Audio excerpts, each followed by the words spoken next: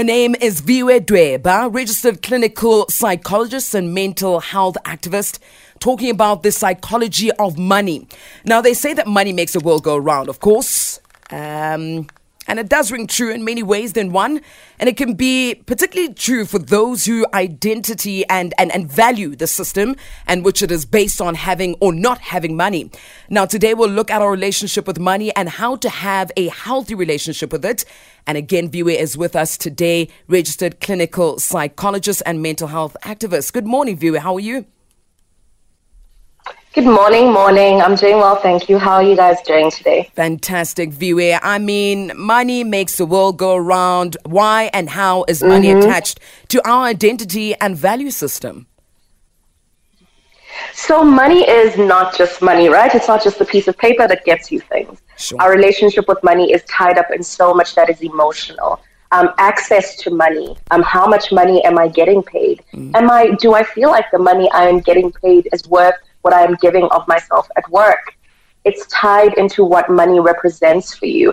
It's tied into how much money you had or you didn't have growing up. It's tied up in the relationships that you saw your parents or your guardians or caregivers having with money.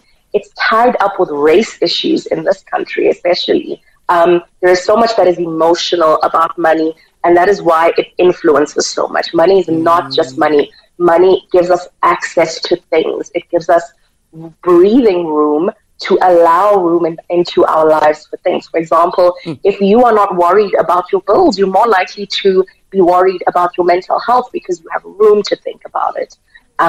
There is so much that is emotional about money, and that is why it gets very complicated, very messy.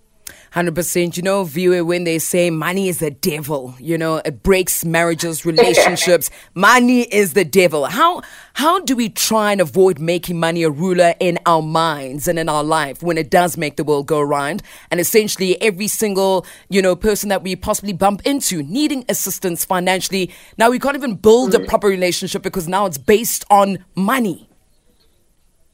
So one of the things that I work on often with couples that I see in couples therapy is where money has been a huge area of contention in the marriage. We need to unpack what our individual relationships with money are. So what does money mean to you? What does it represent to you? What feelings do you have around money? So for instance, you can have one partner who has a lot of anxiety around money. Perhaps they grew up struggling quite a bit, and so they want to hoard money because they're afraid that they won't have enough money. Or someone who also may have grown up in deprivation, and how they dealt with that is, I want to spend my money. I want to enjoy my money. And now two people who grew up in perhaps very similar circumstances, clashing in terms of how they deal with money because their emotional responses to money have been different. So we need to, different and sort of in contention with each other. Sure. So we need to deal with what our personal relationship is with money. What does money mean to you? Does money mean freedom? Does money mean access? Does money mean access to joy and peace and happiness? Does money feel like it gives you leverage in your relationships? Because that's a whole other thing that's not really healthy. But we first need to figure out, what does money mean to us? And then we need to figure out how to make our money decisions, not acting on impulse, not acting on those emotionally charged areas we have around money, but thinking about things in a very rational way while acknowledging the emotional stuff around money. Because when we don't acknowledge our emotions, they do what they want. They show up in our behavior. So we need to figure out how we feel about money so that we're not acting out our feelings around money, which can cause problems for you down the line. Viwe, it's Lindy. I really like what you've just explained now. And would you say that's what a healthy relationship with money would actually look like? Yeah, so a healthy relationship with money is not just about making purely rational decisions around money. It's about acknowledging that money is so much more than just a rational decision-making process. We sit with our budgets and we want to access our rational parts of our minds when we're working on our monthly budgets or our weekly budgets, but we can't ignore the fact that we have feelings about money. If you grew up in a home where you were struggling financially, you're going to have feelings about money. If you grew up in a home where you had plenty of money to go around and there was no struggle, everything you needed and wanted you had, you're going to have a very different set of feelings around money. if you are a Black woman raised by a single mother who is a Black woman as well, you're going to have very deep feelings about money.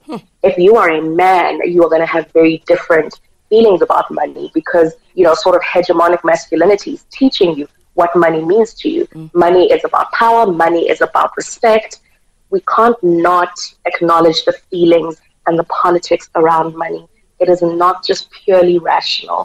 From that place, then we can move into seeing how are my feelings and how are my politics around money affecting how are they affecting how I make my budgeting decisions. And then from that honest place, that is where a healthy relationship with money can start.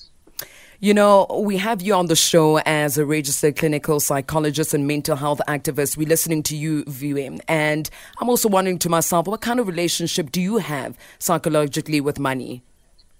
You personally. Oh, absolutely. Yeah. I am a Black woman in South Africa who was raised by Black parents, predominantly raised by my mom because my father was working in different places. And then, sort of joined us when I was a little bit older.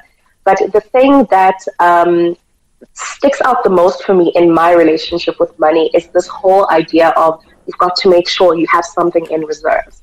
You have to make sure you have something in reserve. Sure. But also watching my mom taking care of her family, money then becomes something that in my mind, if you have it, you can't not share it with family because we're trying to pull our families out of difficult spaces. So that is the relationship.